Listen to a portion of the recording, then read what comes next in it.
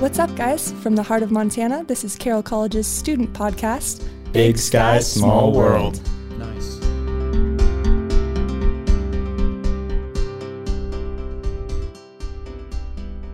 Hello, ladies and gentlemen. Welcome back to another episode of the movie segment of Big Sky, Small World. I am your host, John Phillips. Hope you all are having a fine day whenever you may be listening to this. Currently, it is a Wednesday, April 27th. And on today's slate, we have several movies. We're not going to be talking about the episode 5 of Moon Knight, which came out today, taking a break from that. Instead, we are going to talk about Everything, Everywhere, All at Once, The Unbearable Weight of Massive Talent, The Northman, and the movie of the week, which I talked about last week, which is The Princess Bride. I figured a lot of people like the film, enjoy the film. You know, they don't have to, even people that aren't super big movie lovers enjoy the film, so I figured it'd be a good one to talk about and discuss with you all. Well, I think without further ado, we should just jump right into it. We'll start with Everything, Everywhere, All at Once.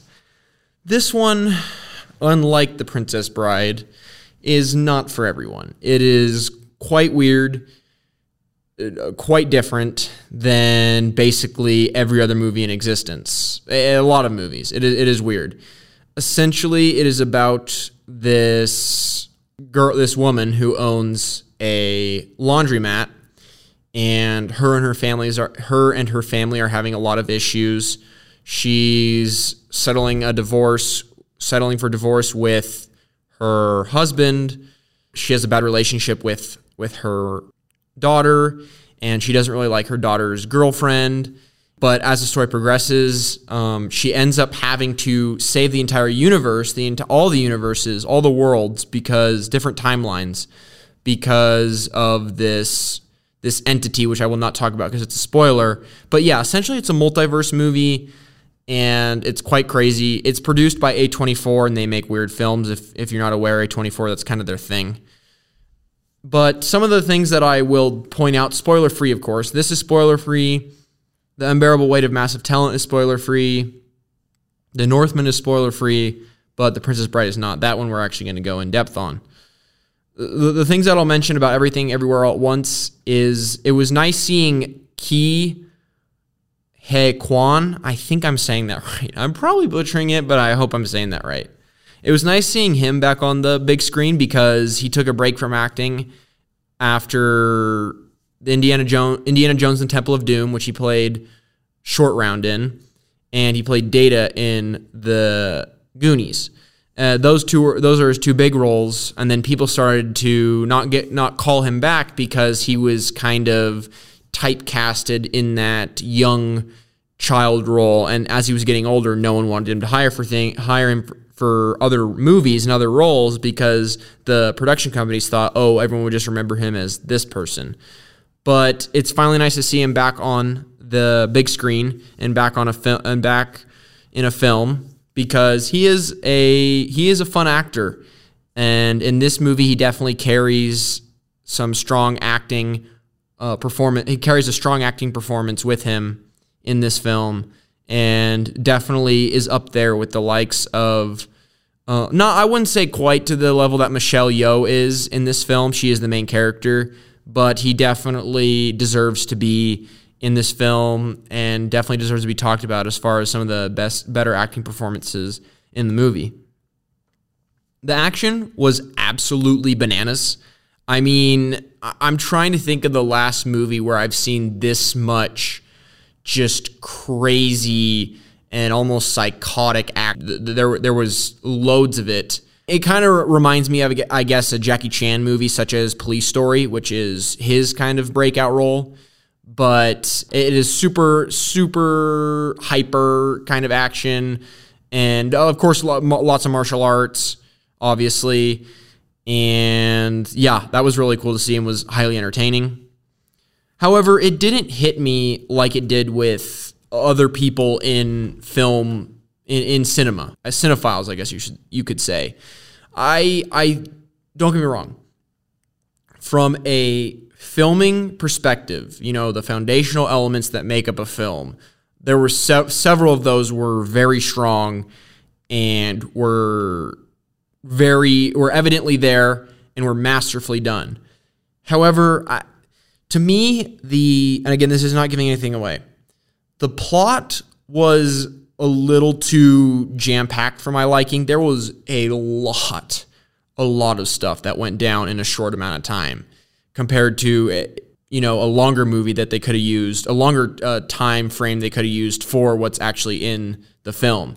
And so when you get the payoff at the end of the film, for me, I didn't get that payoff, or I didn't get that payoff to the point that I was expecting or that you really want, because I was so just kind of disoriented from all these plot lines and the content that was in the middle, like 2/4 of the film, which again, yeah, it blew me off the tracks, and it was hard to really take in the payoff, and also the fact that I just don't think the payoff should have been longer as well. I think that's another big thing that affected my opinion of it, but nonetheless, again, still very, very well done. And as I mentioned, the film is like nothing you've ever seen before. And the last thing I'll mention about it too is it definitely should go up for a Best Picture nomination. I do agree with that. We're only 4 months, into the year, but I would be surprised if it does not go up for Best Picture in next spring, because it deserves it. All right, moving on, we got The Unbearable Weight of Massive Talent. This was a complete joy. So for those of you that don't know, essentially Nick Cage is playing himself. It's basically the most Nick Cage thing you could ever do, is play yourself. Is Nick Cage playing Nick Cage. So he plays an exaggerated version of himself, and this wealthy millionaire, this wealthy person named Javi, played by Pedro Pascal, who's the Mandalorian, he pays Nick Cage $1 million to go and stay at his house for the weekend and for them to hang out. And Nick Cage takes this offer because he's running out of movies and people aren't hiring him for movie roles. So he goes, and fun and chaos ensues. It's wild. It really is.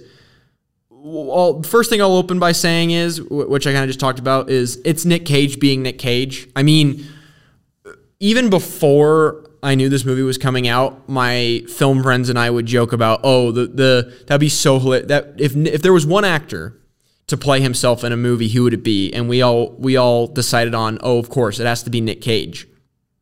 And sure enough, here's Nick Cage being Nick Cage. But the tone and the kind of the environment of the film is fantastic. It's charming and wholesome, and you never get any bad vibes from it. The chemistry between Cage and Pascal is off the freaking charts. Honestly, if you told me they had been friends for 10 years prior, had been friends 10 years already, for 10 years, I would have believed you. And their chemistry plays a big role in the wholesomeness and the genuine factor that comes from the film.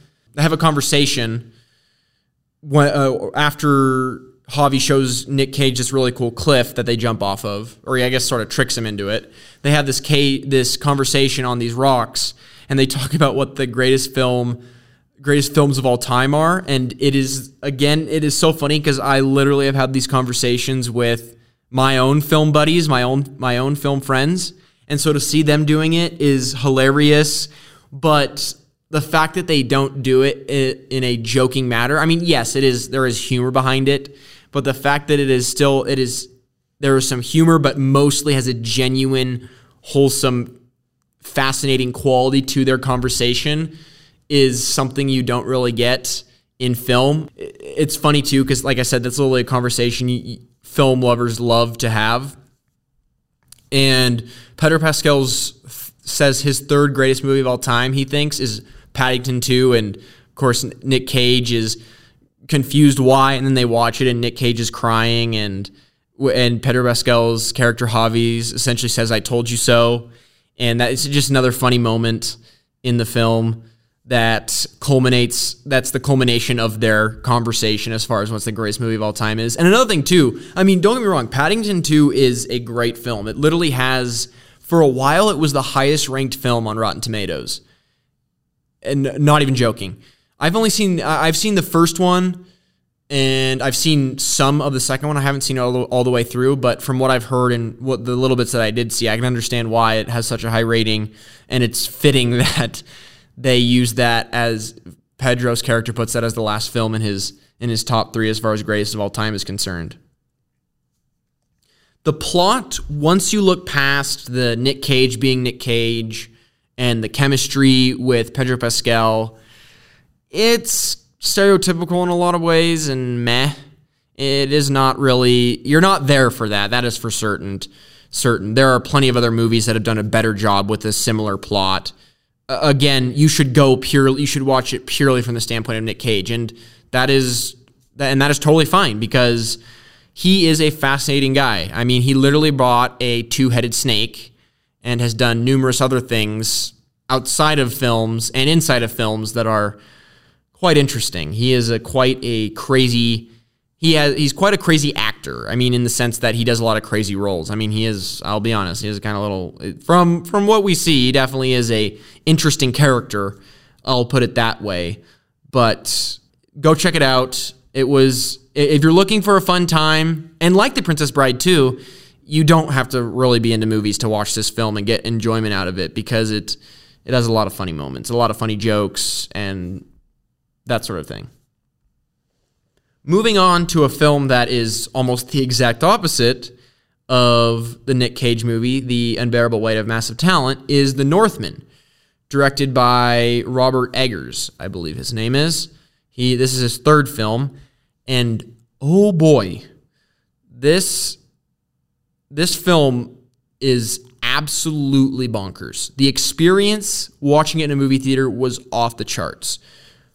One of the reasons being is the foundational pillars that are required to make an excellent movie are present.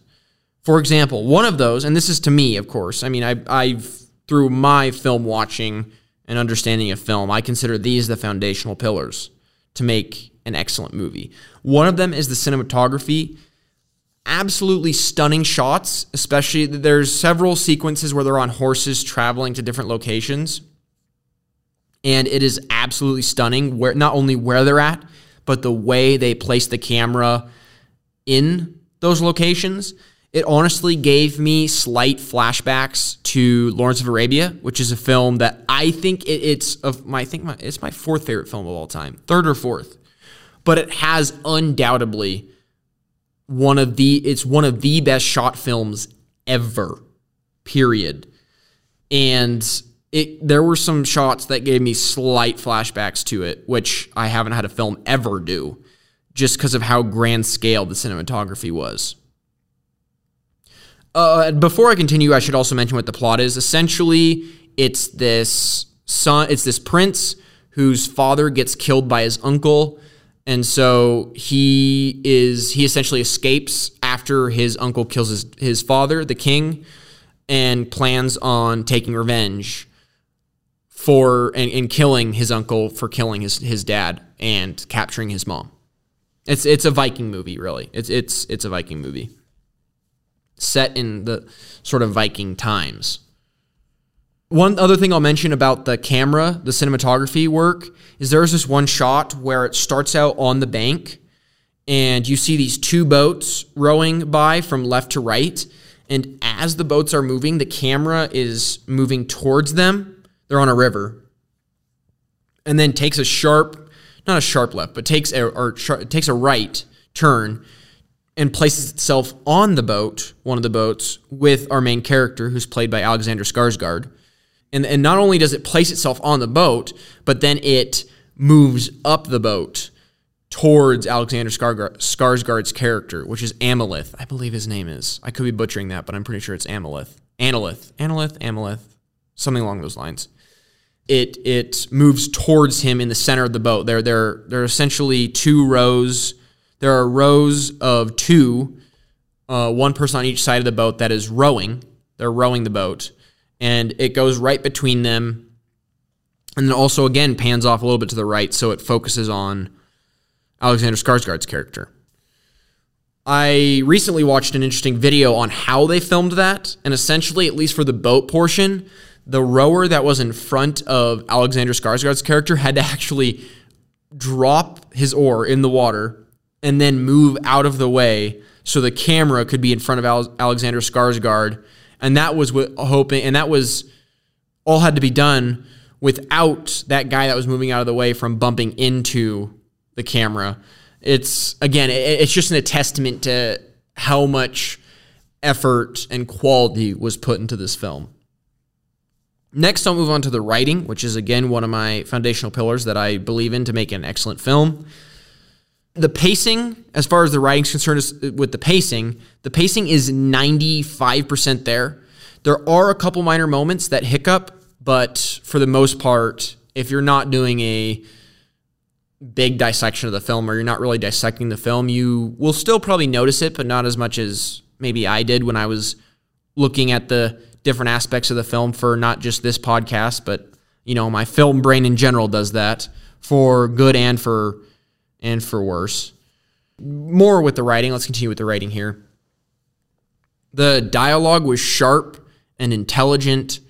It wasn't the centerpiece. It wasn't the focal point of this film. It was more so the actual actions that were going on in the plot, and even the cinematography, you could say, would be more of a present. Well, I wouldn't go that far, but anyway, most of the movement really is more prioritized over the actual dialogue, but it is definitely there, and it's sharp, it's intelligent, it matches. It's placed well, and certain sentences and words are placed in certain areas to emphasize them more. Again, this film, I give it 4.5 out of 5 stars on Letterboxd. It's very hard to find any structural gripes with the film as far as the filmmaking process.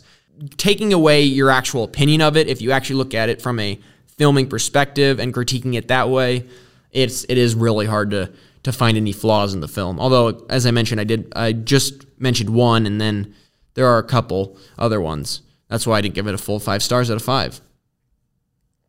Practicality, which I've kind of already mentioned with the camera work, is again bonkers. There is a little CGI outside of dream sequences and things of that nature, but even then the CGI there was really sharp. But yeah, besides that, there was pretty much no CGI. There is a volcano fight that takes place at the end of the film, and this isn't a spoiler because it's in the trailer. You see a couple shots of it in the trailer. That is almost all practical. I don't know what it was. I was watching a behind-the-scenes video. I'm assuming it was lighting. Like they put a bunch of lighting where the lava is, but I don't know. Obviously they weren't filming in a volcano. That'd be stupid. But I'm not sure what it is, but it is genuine and real. If you watch it and you see the lava around them as they're fighting, as Skarsgård's character and his uncle are fighting each other, Skarsgård's character's uncle are fighting each other, that is real lighting, that isn't CGI, that isn't, and you can see it. You actually can. It's not like other films that actually do that sort of thing and then the editors decide, what would be an intelligent idea to just glaze over all those practical effects with those practical lights and things of that nature with CGI, because that to me just ruins it, because it does. It just makes it look like CGI again is what ultimately happens. Continuing with the practicality, all the boats, huts, and caves are authentic and created to be the most historically accurate as possible.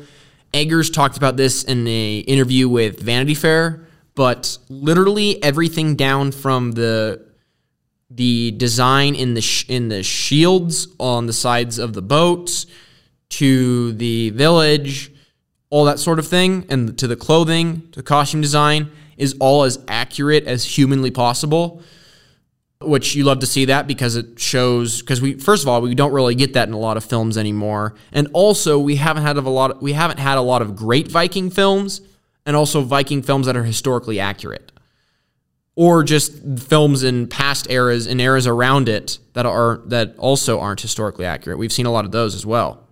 It's a real treat. And of course, you don't actually notice that when you're watching it, unless you are some historian about this era or some crazy history fanatic.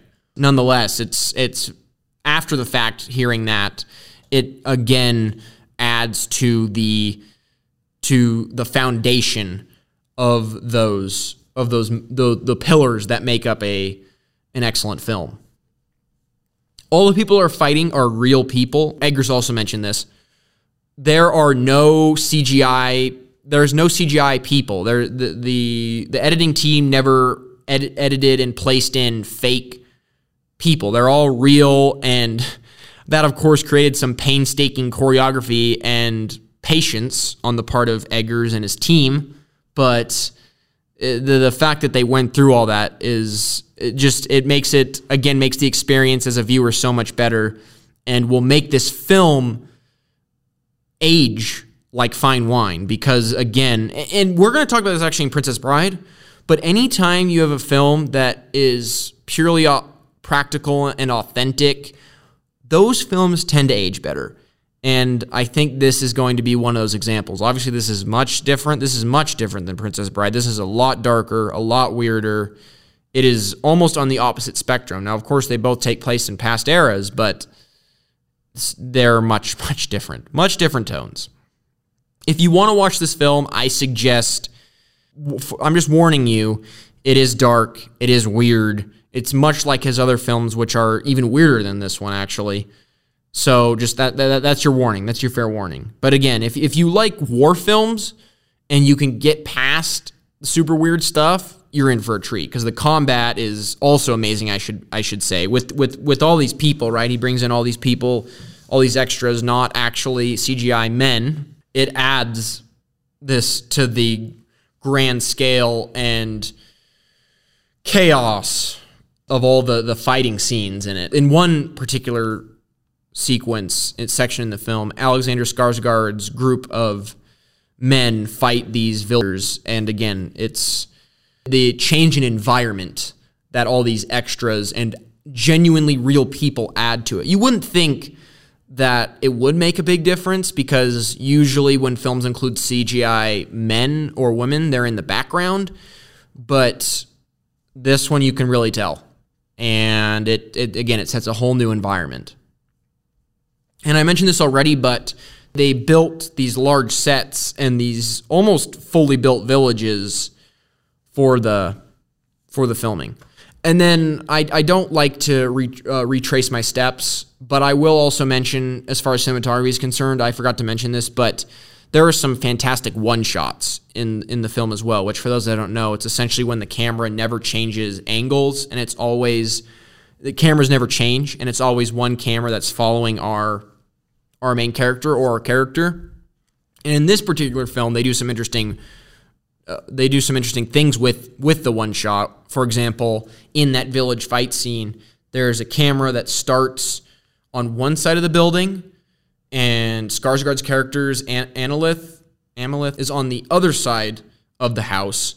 And as he goes from left to right, from the left of the house to the right of the house, the camera on the other side of the house goes from the left to the right, and so you don't see him for a while, and then he pops back out with the camera. Just more clever filmmaking on the part of the cinematographer and Robert Eggers. The final thing I'll say is it should also be nominated for Best Picture. It kind of sounds repetitive now, because we have, I think, this film, Everything Everywhere All at Once, and The Batman should all be nominated for Best Picture. So it seems like, oh, you're just handing these awards out left and right. No. This film truly deserves it, if any. I mean, that's why I pointed out these different pillars that I think make a strong foundation for an excellent movie, that make a foundation for an excellent movie. To explain that, yeah, it definitely deserves a Best Picture nomination.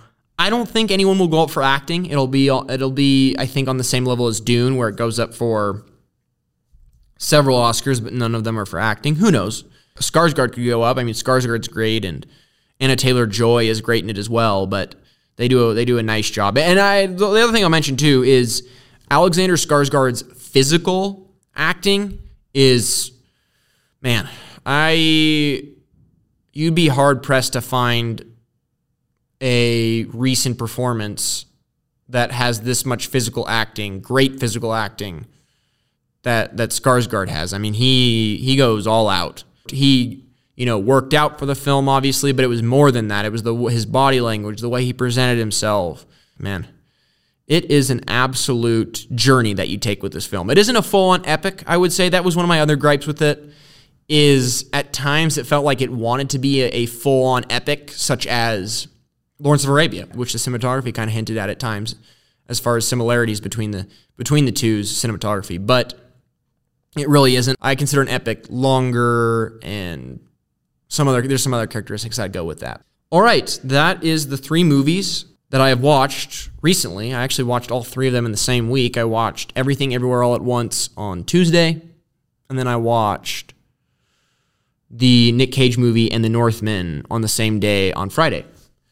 So, that was our 3 movies. That was my spoiler-free reviews of those 3 movies. And now, spoiler warning, we're going to get into some spoilers here with The Princess Bride, considering that is our movie of the week. I hope you all enjoyed it as much as I did. It's been a while since I've seen this film, and some of my reflections of the film are going to represent that. But first, I know. John, get to the movie. No. Hold on.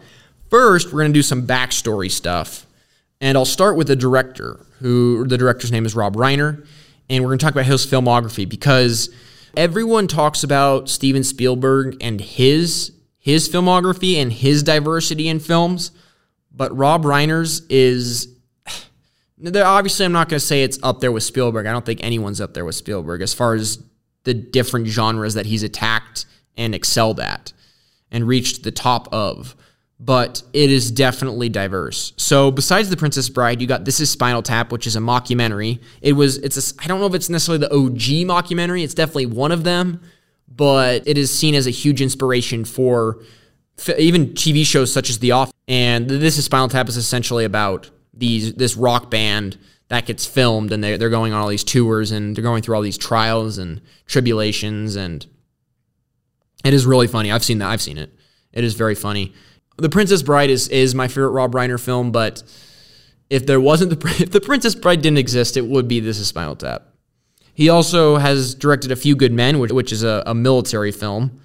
He's also directed a rom-com in When Harry Met Sally. He's directed a kind of coming-of-age comedy film in Stand By Me. Actually, I take that back. The Stand By Me is actually my favorite Rob Reiner film. The Princess Bride would be my second favorite. I love Stand By Me. It's so charming. If you haven't seen it, I would check it out. It was made in the 80s. It has River Phoenix in it, which is Joaquin Phoenix's brother, and also Keanu Reeves' friend. Yeah, it is really enjoyable, and it is definitely charming. I need to rewatch it. It's been a really long time. Finally, he was also a writer for All in the Family, which was a popular 80s television show with Michael J. Fox. And actually, Courtney Cox, who is Monica and Friends, was on that show for some of it. I think she was mostly in it towards the end.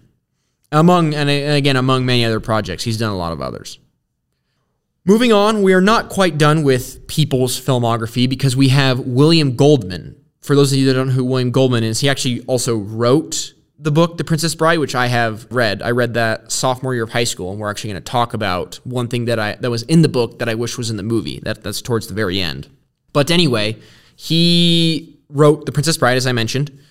He wrote the movie Butch Cassidy and the Sundance Kid, which is an iconic Western, one of the best Westerns of all time. He also wrote All the President's Men, which is one of the most accurate journalism movies ever. I mean, one of the most in-depth journalism movies. Not that it has a lot of competition besides maybe Spotlight. Nonetheless, it is still, and it is a great movie. It was Best Picture nominated. Didn't win. Has Robert Redford in it and Dustin Hoffman in it as well. He also wrote the book Marathon Man and wrote the screenplay for Marathon Man, because we all know screenplays are where the money are. That is where the money is. All those rights and things along those lines. And Dustin Hoffman was the main character in Marathon Man, the movie, as well. And I like to think of him personally as one of the GOAT movie writers. I mean, he doesn't have... I think that the GOAT is Aaron Sorkin. Aaron Sorkin is Moneyball, The Social Network, A Few Good Men, that sort of thing. So I think he is the GOAT of the GOATs for best movie writer of all time, but William Goldman should be in the conversation. And in fact, William Goldman is one of Aaron Sorkin's favorite writers of all time. See, I need to think about this, what my favorite writer of all time is. It probably would be William Goldman, considering how much I love The Princess Bride and Butch Cassidy and the Sundance Kid and All the President's Men. So I would say he's probably my favorite, and I do think he should be included in the GOAT conversation. Again, I don't think he is the GOAT, but he should be included nonetheless. All right, now we're going to start rolling into some of the actual components of the film. So the budget for the film was $16 million, and it grossed $30 million, so nice profit there. I will also preface my review and discussion of this film by saying I am not highlighting everything, okay? I'm just kind of highlighting the things that stood out to me and the small amount, let's say of negatives that I've found, which isn't a lot again. I just like The Northman, I gave this film 4.5 out of 5 stars because originally I was going to give it 4 out of 5 stars, and then I thought to myself, wait a second, I'm avidly trying to search for flaws in this film, and I really can't find any. It is literally the pinnacle of its genre, and it's great too because it kind of makes fun of its genre, which we'll talk about later on. So again, I gave it 4.5 out of 5 stars. One of my first realizations starting out in the film was I didn't realize that Fred Savage was as young as he is in this film. I thought he was a little older. I obviously knew he was a child, but he looks even younger than I remember, and maybe that's just because I've aged. I don't know. I will also say that it is fascinating from the standpoint that its aesthetic is similar to old Robin Hood movies. I think they did that intentionally because, again, they do make fun of a lot of the tropes that come with this genre that includes Robin Hood movies. And it kind of has that fantasy sort of play-like aesthetic that those Robin Hood movies have. And as I mentioned at the top of this episode, it's a perfect film for those who don't like long movies or are not a fan of complicated films, which this is not one. It's a very simple storyline, very enjoyable. There's comedy, there's drama. You get a whole mix of things, all developed and portrayed well. We'll start with the characters and my thoughts on the characters and the ones I want to talk about. The replication of the dynamic between Vicini, Inigo, and Fezzik, translating that from the book to the movie. I don't like to do a lot of book and movie comparisons, but nonetheless, I'm going to bring this up just because it's good in general in the film. Their dynamic, those three's dynamic, is primo because we get sort of different characteristics between the three of them, but they all work well. They kind of all have this, I love I guess you could say the banter between them and the dialogue between them. It all feels natural and fitting. It is definitely my favorite part of the film. For sure. Nothing against Wesley or the princess or the prince or what have you, but or the plot, but their dynamic and their chemistry is my favorite part in the film. And speaking of those three, we'll start with Andre the Giant. First of all, what a guy. For those that don't know, he was at first a WWF wrestler. I mean, he was. That's really what he was known for until The Princess Bride. And I didn't check this. I should have. I don't know if he's done any other movies. He probably has, but I didn't check. But nonetheless, he is fantastic in this film. He does a perfect portrayal of the looks evil, but is actually sweet and nice because I don't mean to typecast or stereotype, but that is sort of the idea with this character is the sense that, on the looking from the outside, you see this big, brooding character, but really on the inside and who he actually is sweet and nice. And that really is shown off well in the film by Andre the Giant. One thing that I particularly like with him, and I think I talk about this later, is his dialogue with Inigo or specifically with Wesley when they're fighting each other and sort of the sportsmanship that they have with each other. Andre the Giant's thought process through how he should handle fighting Wesley. We're kind of having a recent theme here with balance. We will.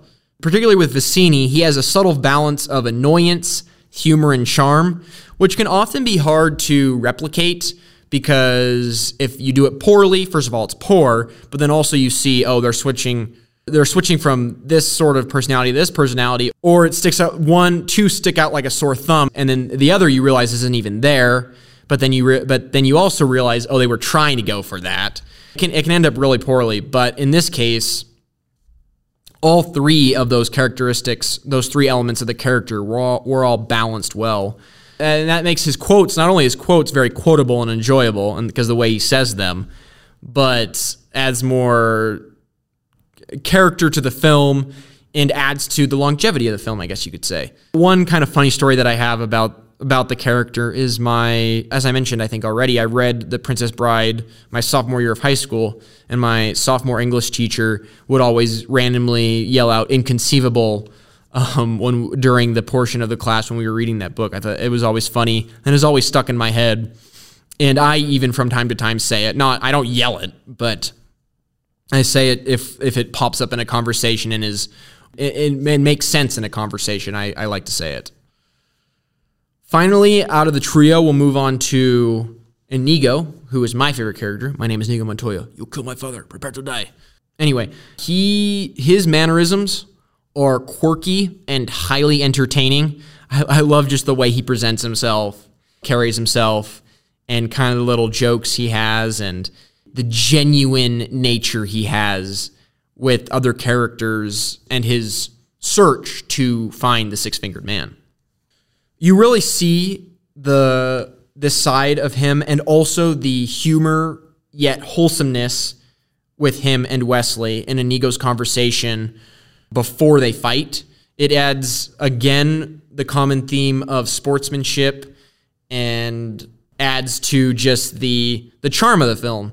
You don't ever see that in films anymore, right? I mean, there's no way you're going to, and even a film of this nature, are you going to see one of two fighters let the other fighter rest so they can gain their full strength and fight each other? At least not in the way that Inigo does it.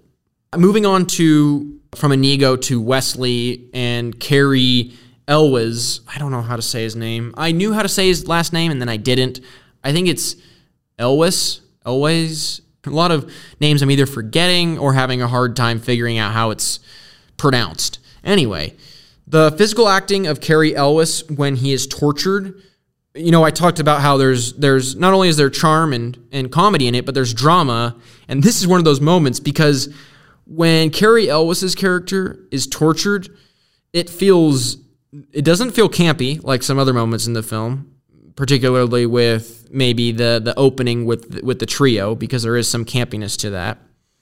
This, on the other hand, feels very authentic and very terrifying. It is that tone that it sends. I mean, his scream, first of all, his scream, which happens, well, his big scream happens the second time he's tortured, when the prince takes it to 50. But his scream originally, and just the way he moves his body, is just horrifying and contrasts, and again, here's the word, balances the humor to a certain extent, the comedy, with that drama moment. And it's kind of funny too, because it does come out of nowhere, despite the balance that is present.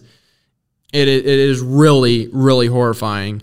And even me being, 20 years old, I was still kind of slightly looking away, because it isn't a pleasant sight to see. I don't care who you are.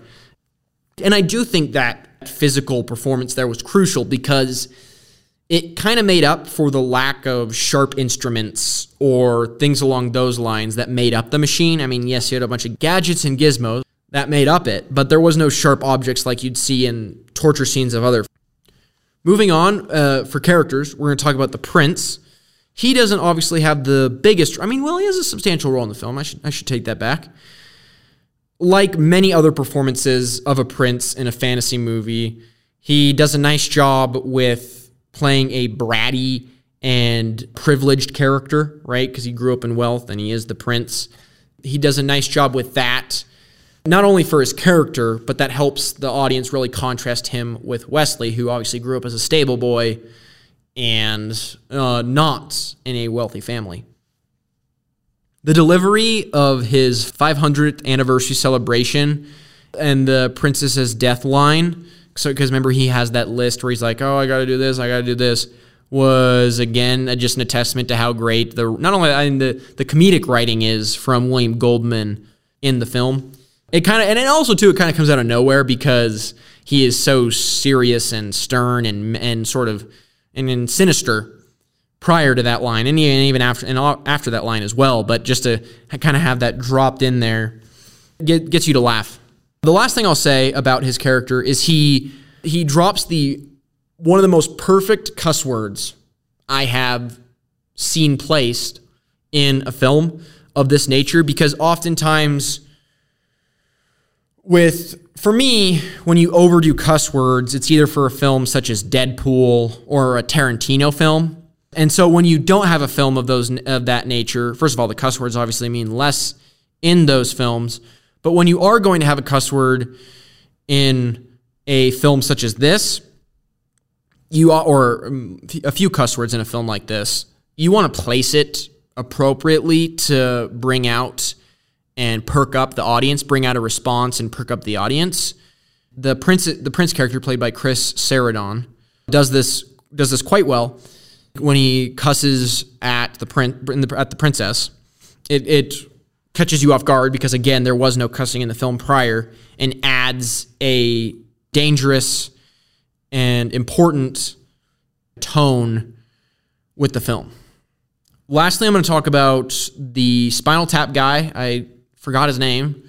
He's the Count, and Billy Crystal, who has a sort of a cameo towards the end of the film. He plays the medicine guy. So the reason I bring up the Count, the actor for the Count, is because his range, for those of you who haven't seen Spinal Tap, that one is a full-on mockumentary comedy film, whereas his role in this film is very much serious and sinister, and he delivers on that tone and that vibe. But then in the Spinal Tap movie, he delivers on the sort of dumb and comedy-oriented tone of the film. And so to just compare those two characters, I didn't even know he was the same guy, first of all, because he has done that good of a job in both of the films. I had to be told that both the Spinal Tap, one of the main Spinal Tap band members, and this is Spinal Tap, and the Count were the same actor. I thought that was really cool, and again is in a testament to how great of a job he did in both of those movies, because both those movies came out in the 80s and I think right around the same time as each other, because This is Spinal Tap was Rob Reiner's first film and The Princess Bride was his second, which is kind of crazy to think that his first film essentially created the mockumentary genre, or at least established it in pop culture. And The Princess Bride is one of the greatest fantasy movies of all time. Finally, moving on to Billy Crystal, our last character of the film. Just like the Prince, he has some great quotes, particularly his line where he talks about the big difference between being mostly dead and all dead. All dead, one of those kind of clever quotes that randomly pops up in an already well-written film and kind of takes you by surprise and gets a good laugh out of you. Also, I'll pass on trying out a mutton, lettuce, and tomato sandwich, but hey, if any of y'all want to try one, go for it and let me know what you think. All right, we're done with the characters. Now we're going to move on to some of the fabulous and iconic quotes from the film. I particularly have three that I'm going to mention. One is As You Wish, of course, Wesley, very charming. Inconceivable by Vicini, said many times, so is As You Wish. And of course, the granddaddy of them all, the godfather of them all, my name is Inigo Montoya. You kill my father, prepare to die. Kind of a funny personal story behind that quote, because I just, I say it so much. I wouldn't say I say it a lot. Obviously, it isn't a quote that you can implement in your everyday life like you could Inconceivable, maybe. But nonetheless, I do like to say it, because I'm sure, and just like many other people like to say it, because it's fun, it's iconic, and its delivery is perfect. All right, now we're going to get into some of the mechanics of the film. First off, the way they manage to go in and out of the book, so the grandfather reading Fred Savage's character, the book, going in and out of that blipping out to the grandfather reading it, going back in to to the story itself, and then even taking it a step further where you have the characters in the story, such as Wesley and Inigo, telling stories, flashback stories. That whole management of those components is almost flawless. I mean, it is seamless. It doesn't feel awkward, especially the one that can really feel awkward, right, is the grandfather reading it to Fritz Savage, and then that sort of transition between that and the actual story itself, because they go back and forth through those two things at least 4 times in the film, I believe, 4 or 5 times. So to get that right is a huge deal, because you still keep the illusion of the film and the environment of the film and the feelings that the viewers have of the film. You keep those intact, right? Because if the transition was not seamless, the viewers would jolt up and sort of remove themselves from the fantasy environment that the movie sets. I mentioned this with The Northman, and I hinted that I would mention it with this film, which is the fact that its practicality is one of its best attributes. We also would never see it in films of this nature today. Films of this nature would be produced by Disney, and that's going to include a lot of CGI. Just saying, okay? I'm not trying to offend any of you Disney fans. I like Disney movies too, but it would include a lot of CGI because that's the common theme now and the easier thing to do, because then you have to do less preparation when it comes to building sets. But besides the sets, which we'll get back to later, you have horrific monsters, specifically the eels and the rodents of unusual size, that really, really haunt you because they are real in the sense that you can see they look authentic because they are built and not CGI.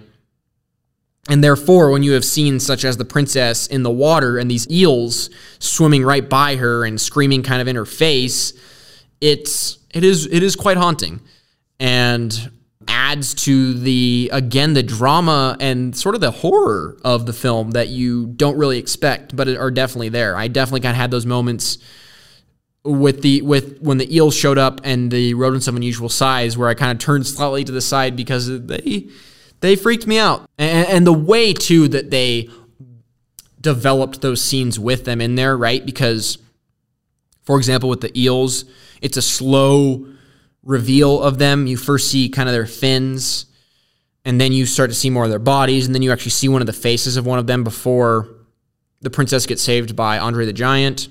Fezzik, played by Andre the Giant.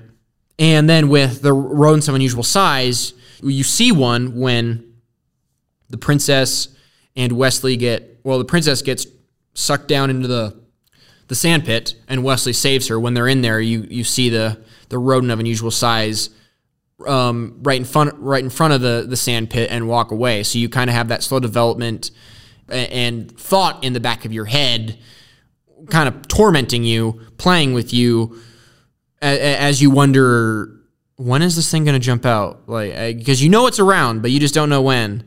Just that development, along with the actual presence of those characters. I know there were actors in the rodents, but I don't know about the eels, if they were just puppets or what they were. Nonetheless, very, very scary.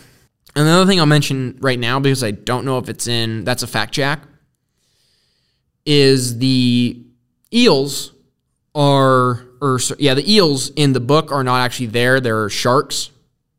Little fun tidbit for you. I would recommend reading the book too. The book is fantastic. It was one of my favorite books that I read in high school. Continuing with the practicality, the sets are a sight for sore eyes. I kind of mentioned how the film had this play-like quality to it, and the sets are definitely illustrate that and create that environment. But at the same time, they still create a campy vibe to it, which isn't a bad thing, because campy doesn't really translate over time, doesn't really translate well over time, but it wasn't to the large levels that cause a film such as this to be bogged down by it. It was there, but in small, minor instances that didn't affect how well this film is aged. The sunsets also, I should mention, are clearly fake, as I assume you all know, but it was still cool to see them. And I don't know if they use this technique, but there is a technique that I know they used in older films, such as North by Northwest, which is my favorite Alfred Hitchcock film, but where they actually paint a full-on mural, sort of a full-on painting of the setting. So, for example, in North by Northwest, they painted several scenes for Mount Rushmore. They were in one of the scenes. One of the settings is they were in Mount Rushmore, and they painted a whole backdrop with the heads of the presidents, and it looked very real in that film. But of course, you could tell. Obviously, you could tell. No matter how good the painting is, you could still tell that they were paintings. But nonetheless, they were so good that they just you didn't really care. Same with this film. You knew they were there, but you didn't really care because they were so beautifully painted and placed in the film. The last thing I'll mention about the practicality of it all is the filming locations, when not on a set, are beautiful. I know they filmed a lot of this stuff in England, and some of the shots they got there were truly, truly beautiful. Not to the levels of, obviously, Lawrence of Arabia or the Northman that I mentioned, but it's still a great choice of location and time to shoot those shots that they did. Moving on, we're not done with practicality yet. Whoa, I'm getting ahead of myself here. We also have the choreography of the sword fighting, which both the actor for Inigo Montoya and the actor for Wesley, that was all them. They spent several months practicing sword fighting with each other and, of course, with trained professionals. And that entire fight, which, is that my favorite part in the film? It might be. That was all done by them, with the exception of Wesley's backflip. That was a stunt guy. Other than that, all of them off the ledge, off that kind of small rock ledge. Other than that was all them. And again, attributes to the longevity this film has and the entertainment of it. It especially for cinephiles like me who are aware of that thing. It's sort of when I know, especially when I know. I mean, it doesn't.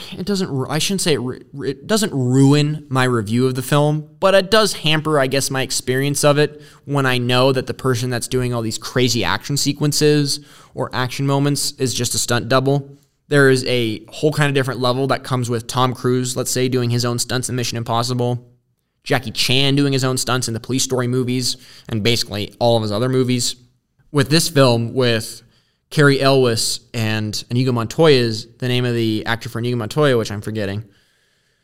To see them actually and know that they're actually doing the sword fighting, which, I mean, it's actually not hard to tell, right? Because the camera, you can tell it's them. Stunt doubles, they get to look close. They get them to look close to the actor, but they're not perfect. So in this case, it's actually pretty easy to tell that it is them. I have two more things as far as practicality is concerned. One of them is the costume design has a stereotypical elements to it, but it really isn't the film's fault, considering it is representing the era and the costumes and clothing of that era. So I don't necessarily dock it for that, but it is something to point out. One thing that does stick out, though, compared to some of the other medieval films in its genre that had been made prior to it and after it, the colors of the costumes is quite interesting. There's there's some yellows, there's some sort of maroon colors, dark purples, light blues. I love the contrast between the red dress of the princess and Wesley. Just the decisions, the intelligent decisions that were made for the costume design, you could clearly tell were present because of that color matching and the mismatching of those colors. And then lastly, all of these things combine to make a film that has aged so well, as I have mentioned, quite frankly, almost too much. It is not chained to the 80s. It is not chained to any really time period because of all these different elements that make up the film, and do a similar job to what, again, the Northman does, which is strongly establish all the foundational pieces that make an excellent film. And as I am talking throughout this episode, I'm kind of thinking, you know what? Literally, the Northman is stacking up to be a more mature version of The Princess Bride. Obviously isn't, but now that I'm thinking about it, it definitely kind of has that vibe to it. I mean, they both take place in eras that have long been gone, and one with the Viking era and the medieval era. So it kind of similar in that aspect, in that respect. It's starting to look that way. I don't know. That's just my kind of observation. Moving on, we're going to talk about... Actually, sorry, we're still talking about mechanics. My bad. Wow, John, you like to jump ahead. I guess I do. Apparently, I like to jump ahead. It often pokes fun at the genre, too, which cures those who constantly bring those elements up. Sort of there's those haters that talk about, oh my gosh, this is so stereotypical, or something along those lines. And I hinted at talking about this earlier in the show, but it brings a newness again to a genre that has had many movies in it. And I love films just in general that poke fun at other films or films in their genre. Deadpool, for example, does this. Deadpool and Deadpool 2 do this in their films. And there's other films, that even Ryan Reynolds is in, Ryan Reynolds is Deadpool, in Deadpool, that poke fun at the genre that they're in. And I always love that because you don't really see them too often, but when you do, they're usually done well. I don't know if it's that it's just not hard, it's that it's not hard to do it. I think in this film it was hard to do it, and I'll explain why in a second. But it's just that there's really isn't just a lot of them. And it's hard to do it with this film in particular because of the way this film's built. It isn't solely a comedic film. It still kind of has that adventure, hardcore adventure element and drama element to it, as I have preached throughout the episode. So to see them manage to implement that with those two genres in this film it is really a masterclass, honestly.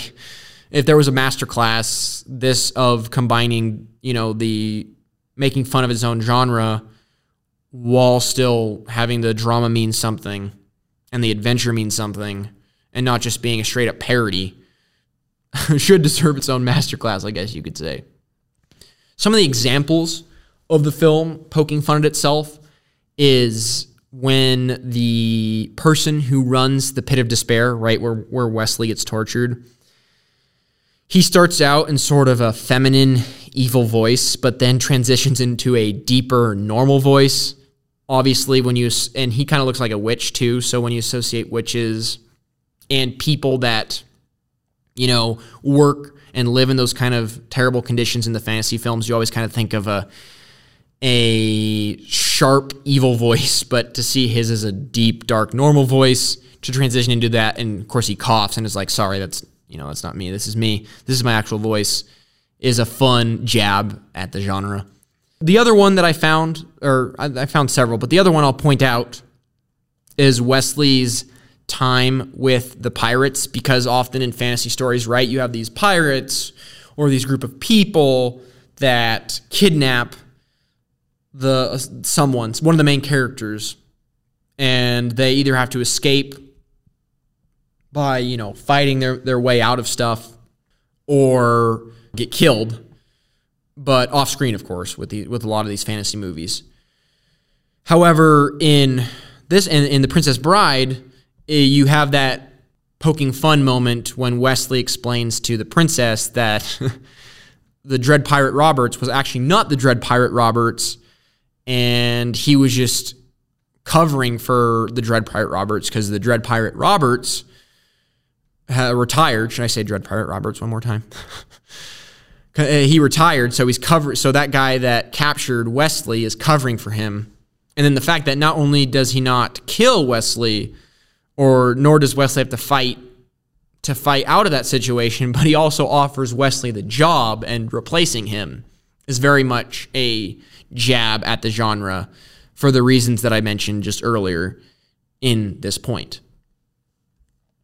And lastly, with this sort of making fun of the genre is the idea that the self-awareness in the film makes films like this interesting, kind of because of what I already talked about before, which is considering the fact that there's all these other movies that are in this genre, and great movies too, might I add. There's a lot of other films in the genre. There's a few very enjoyable and well-made Robin Hood movies. Well, I don't know. I mean, I think the Robin Hood movie with Kevin Costner, which I do like. I'm also a Kevin Costner fan, so take that with what you will.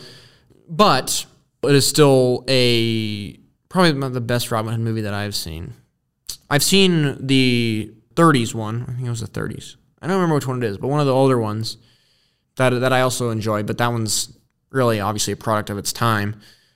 Anyway, there are still a lot of great movies in the genre, but to see them again poke fun at the genre, is just kind of raises it above all those other films. I mentioned this before, but the dialogue is intelligent for a fantasy film. Not hating on other fantasy films, okay, people? I am just saying that fantasy films, especially fantasy films for children, don't always focus on having the most intelligent dialogue. But this one does, for the reasons that I've already mentioned and the quotes that I've already mentioned. One of them being the Prince quote from the Prince in the film, not Prince the musician, but the Prince in the film. He has that one 500th anniversary quote, that sort of thing. Again, is starting to help separate it from its, I guess you could say, competitors. I don't know. And just like Top Gun, which I mentioned last week on the podcast, it hits all of the moments that it needs to for a fairy tale movie, or quite frankly, just an adventure movie in general, right? You have the build up to a moment, you have the lull in the film, and then you have the film rising again. You have the rising action rising again to meet the climax, which in this case, of course, is a combination of, is them obviously raiding the castle and Wesley getting the princess and Inigo finally killing the six-fingered man. And then, of course, the falling action, which isn't very long, right? Because they kind of ride off in the white horses, and then Princess and Wesley kiss, and then it's pretty much over. And of course, you have the grandfather talking to the boy at the very end. With all that included, it hits all those moments, those necessary moments. In those moments, you have some particularly great story plot points. One of them is, and this might be I'm saying this one might be my favorite, but I think it is the fighting. But from a technical aspect, and I would say in a storytelling aspect, I would say this is my favorite, which is the churning suspense of the mysterious figure in boat, which turns out to be Wesley. It manages to put a lighter tone on a sequence that is often met with a darker tone. Because it's just easier to do that, right? I mean, you have this boat that's ominous and in the dark that's following you and unknown to the perspective of the characters that we're with. And there is still. Don't get me wrong. There is still a dark tone to it, but their ability to keep that kind of humor and comedy and quirkiness in that sequence, despite that, is. Well, first of all, congratulations, writer William Goldman. Obviously, he knows the book in and out. It really improves the storytelling and again separates itself from all these other films. The transition back to Inigo and Fezzik is a move that I always love in cinema. Which that transition, I'm talking about the transition where Inigo is drunk, and Andre the Giant's character Fezzik is kind of reviving him and bringing him back to his senses. That transition is where there is one particular moment that's going on in a scene, and that carries through into another scene that meets a set of characters that take over said scene, if that makes any sense. I did the best job I could there. The reason why I love that so much, not only in films and television shows, but also in books, is it is very natural, and you almost forget that it's even a transition, even though it truly is, right? Because you're handing the baton from one set of characters or one event to another, or one event to characters. So to see that in this film was just was smart on William Goldman's part, and it's just more entertaining, quite frankly. I've talked about comedy at points throughout this conversation. The other thing I'll say about it is the physical comedy isn't forced, and it is not overused. It's placed appropriately. The moments that I can think of off the top of my head is when Wesley is healing, right? Billy Crystal's character gives Wesley the little chocolate-covered medicine sort of pill that he takes to put him from mostly dead to actually alive. And so when Wesley's head is bobbing up and down, or he moves his torso, moves one of his arms, when they're all at the top of the gates of the castle and they're looking down at all the guards that are standing in front of the gate. When they're on they're on the highest point of the courtyard, I should say, and they're looking down at the gate with all the soldiers. That whole bit was great physical comedy on the part of on Elwes. The other moment I can think of that concerns physical comedy is the Wesley and Fezzik fight, right? They're kind of having that fun conversation about Fezzik's talking about how he was going to kill or should kill Wesley, but he's not. And when you have Wesley strangling Fezzik and Fezzik bashing him into the back of rocks, that sort of moment, I like it. The physical comedy with that scene, of course, and the one I mentioned and others, it's lightly sprinkled on there, and it's not too obvious to the point where a viewer might go, oh, okay, I see what you're doing here. It's more of this is fitting, and matches the tone, or maybe, complements a different tone that's going on in the scene. Finally, the last thing I will mention about the storytelling is the sportsmanship and equality are surprising, even compared to its recent counterparts in the genre. And I mentioned this at the top, too, a little bit, which is you have these films that constantly get to the point, whether it's fighting or in situations where one has a fair advantage and the other doesn't. In pretty much every situation in this film, the protagonists in the film are always treating each other with respect and let each other rest. One of the bigger examples, which I've already mentioned, is when Inigo lets Wesley rest before they fight each other on the top of the cliff. You really don't see that, even in films such as Peter Pan, right? Children's film. No, but again, no hate. I don't want to say it's just a children's film. I'm just pointing that out. It's a fairy tale children's film is what that project is going towards. But I respect those who still enjoy that film today. I enjoy that film. I enjoy really any kind of film. Again, just finalizing my point here is I just enjoy the unusualness of it and the genuine flavor that is behind it. All right, I hate to burst y'all's bubble, but I got to do it. I got to talk about the negatives. Now, the positive of the negatives is there isn't a lot of them. That being said, I still have to go through them. One of the things that stuck out to me is the score is weak at points, especially once it starts repeating itself. You notice it, and it doesn't get in the way of the film because it is a lighter score. However, it still does. If you do notice it, and especially if you're a cinephile like me, it can get in the way of what's going on. I kind of put it to the side, but nonetheless, it is something I should point out. And it is stereotypical when compared to its recent counterparts who have a similar score and music. One that totally took me out of the illusion that this film was presenting is the sound effects down the hill when Wesley and the princess are rolling down it. That is very much a product of its time and has not aged well. In fact, I think that's the only thing that hasn't aged well in the film. You can definitely tell it's not them, and at times you can tell it doesn't match up with what they'd actually be saying and what their mouths are actually doing at that time. All right, we are done with the negatives. See, it was quick and painless. It was just like ripping off a Band-Aid. We're done. I hinted at this at the top.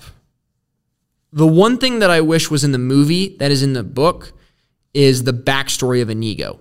Now, Inigo mentions his backstory, obviously, like he talks about it, but there isn't a full dedicated scene or scenes to that backstory. And I think it is absolutely fascinating. His backstory obviously includes his dad being a sword maker and helping his dad and growing up with his dad as a sword maker. And of course, really he does a nice job summarizing it in the movie. Inigo does.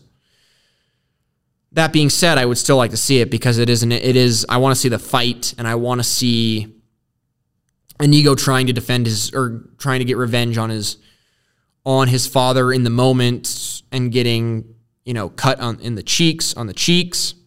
I think I kind of love those things, those origin stories. At the same time, I do understand why Rob Reiner and William Goldman left that out of the movie, because you're trying to make it a short movie anyway. Also, it doesn't necessarily fit with everything else going on, considering you got no backstories of any other characters. In the end, I understand. However, I wish we could have watched it. Or maybe they could have filmed it and put it in, the Blu-ray extras or behind the scenes extras. Something along those lines. And another parallel with our movie last week, Top Gun, and our movie this week, The Princess Bride, is we get live action credits. Let's go. That was I was so glad to see that. Of course, it's been a while since I've seen this movie, so I forgot that. It's just, as I mentioned last week, it's more entertaining. It'll keep the viewers in their seats longer. They won't just leave as soon as it fades to black, unless it's a Marvel movie, because everyone stays for the post-credit scenes. So I hope we do get more of them. I don't want to rehash what I talked about last week, but let's shoot for more of them in films today. All right. Our last segment before we end this thing is That's a Fact, Jack, which you all know is my facts segment where I talk about 5 or 6 facts. I think I'm going to have 7 facts. I don't know. There was a lot of great facts in this film. I talk about the facts of The Princess Bride. So here we go with number 1. When asked what his favorite thing about making this film was, Andrei Rene Rousimov, I probably butchered that, replied, without skipping a beat, "Nobody looks at me. He felt treated as an equal, without people staring at him because of his grand size." And if you haven't got it already, that's Andre the Giant. That's his name, his actual name. Number 2, during the filming of some scenes, the weather became remarkably cold for Robin Wright. Andre the Giant, helped her by placing one of his hands over her head. His hands were so large that one would entirely cover up the top of her head, keeping her warm. That is creeping into some of my favorite movie facts, behind-the-scenes movie facts of all time. I love that. Number 3, when Count Rugen hits Wesley over the head, Cary Elwes told Christopher Guest to go ahead and hit him for real. Christopher Guest, that's right. Christopher Guest was the actor who played the Count. So he told Christopher Guest to go ahead and hit him for real. Guest hit him hard enough to shut down production for a day while Elwes went to the hospital. Some method acting, I guess, for you guys. Number 4, according to author William Goldman, when he first started to get the movie made in the 1970s, a then unknown Arnold Schwarzenegger, get to the chopper, wanted to play Fezzik, and he was strongly being considered because Goldman could never get his first choice, Andre the Giant, to read for the role. By the time the movie was made, about 12 years later, Schwarzenegger was such a big star they could not afford him. Andre was cast after all, and the two big men had gone on to become friends. There's a couple of things I really like about this. I guess, well, primarily one, which is I'm glad it was Andre the Giant, because if we got Arnold Schwarzenegger, again, nothing wrong with Arnold, our boy Arnold, he had been in so many other films around that time that it would have just felt like another Arnold Schwarzenegger performance. So the fact that it was Andre the Giant added uniqueness to the film, and I think, again, helped with its longevity. I think part of the reason people come back to this film is because of the legacy of Andre the Giant. He has, of course, passed away because he had that abnormal disease that made him a large human being. All right, moving on to number 5. Mandy Patinkin claims, and that Mandy Patinkin, there we go. Maybe I should have read the facts first. I'm remembering all these actors now. Mandy Patinkin is Inigo Montoya, my favorite character in the film and book. Mandy Patinkin claims that the only injury he sustained during the entire filming of this movie was a bruised rib due to stifling his laughter in scenes with Billy Crystal. His attempt at holding back his laughter is obvious from his facial expressions during his line, "This is noble, sir." I suggest if you had the time to at least go back and watch that scene, because you can tell he is having a good time and is trying not to laugh. And I think this fact, there's so many facts here that are funny and just quirky and enjoyable. This is one of them purely from the standpoint that despite all of his sword fighting and action that he did in this film, it was his laughing that got him injured. That is something you don't see every day. That's for certain. Moving on to what I believe is number 6. We've gone through so many. We're starting to go through so many. Despite his almost superhuman strength, Andre the Giant's back problems at the time prevented him from actually lifting anything. Kind of ironic. Robin Wright had to be attached to wires in the scene where Buttercup jumps from the castle window into Fezzik's arms because he couldn't support her himself. It is kind of it is unfitting that the one time he does this film, he can't do one of the things that he shines at. But again, it adds to the reputation of the film, I guess you could say, and the behind the scenes facts of the film. Lastly, this is our 7th and final fact. In order to create the greatest sword fight in modern times, that's what one of the sites that I got this fact from, which I could agree with that. I would have to think about the sword fights that I've seen in the iconic sword fights in modern times, but I could get down with that. Anyway, back to the fact. In order to create the greatest sword fight in modern times, Cary Elwes and Mandy Patinkin trained for months with Peter Diamond and Bob Anderson, who between them had been in the Olympics, worked on James Bond movies, Lord of the Rings, Indiana Jones and the Raiders of the Lost Ark, and Star Wars films, and coached Errol Flynn and Burt Lancaster. Every spare moment on set was spent practicing. Eventually, when they showed Rob Reiner the sword fight for the movie, he was underwhelmed and requested that it be at least 3 minutes long rather than the current 1 minute. They added steps to the set, watched more swashbuckling movies for inspiration, re-choreographed the scene, and ended up with a 3-minute and 10-second fight, which took the better part of a week to film from all angles. Again, if you don't understand the practicality of this film by now, I seriously can't help you. I just want to point that out.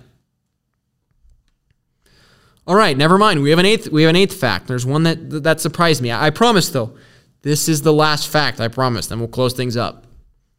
Inspired by and written directly for his 2 daughters, writer William Goldman already had a special affection for his story.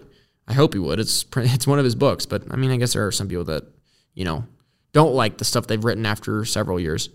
However, it spent many years in development hell, during which it gained a reputation for being unfilmable, with at least 2 studio heads losing their jobs for unrelated reasons. Mere days after stating they wished to make the film, By this stage, Goldman was so disillusioned and protective of his book that he took the almost unheard of step of buying back the rights to his own story when it came available after a studio desk clearing, which is putting up every option story for sale so as to start again with a clean slate. Adding on to this quote, he originally sold the rights to the novel, or I guess the script, because he did write it, for $500,000, which in today's money is, I think, $1 million, just a little over $1 million, which is a lot of money. It is still a lot of money, even today's standards. Anyway, that is that. Those are our facts for That's a Fact, Jack segment. That is the movie Princess Bride. I hope you enjoyed my discussion about that, as well as the movies that I've been, spoiler-free reviews of the movies that I've been watching recently. Next week, we have our first guest on. It's going to be quite special. We have Grady. He is my roommate, and he is a big Star Wars fan. I'm a big Star Wars fan, but he is the biggest Star Wars fan I think I have ever met, and I am very excited to talk about The Empire Strikes Back with him. I assume there are many Star Wars lovers out there, not to the extent of Grady. He's in his own kind. He's in his own breed. But yeah, we're reviewing and discussing The Empire Strikes Back next week. I hope you're as excited as I am. It is my favorite Star Wars film and one of my all-time favorite movies. I think it is a 5 out of 5 stars. I think it is a perfect movie. It's really the first movie, if not the first big movie, where the villain actually wins. I know that's a spoiler, but really, if you haven't seen The Empire Strikes Back by now, I can't help you. Just like if you can't understand the practicality of this film after this conversation of The Princess Bride, I can't help you. All right, I have talked enough. My voice is tired, and I am going to end this thing here and now. Thank you for listening. Again, watch The Empire Strikes Back before next week so you can listen to the discussion that Grady and I have, and have a good rest of your day. Peace.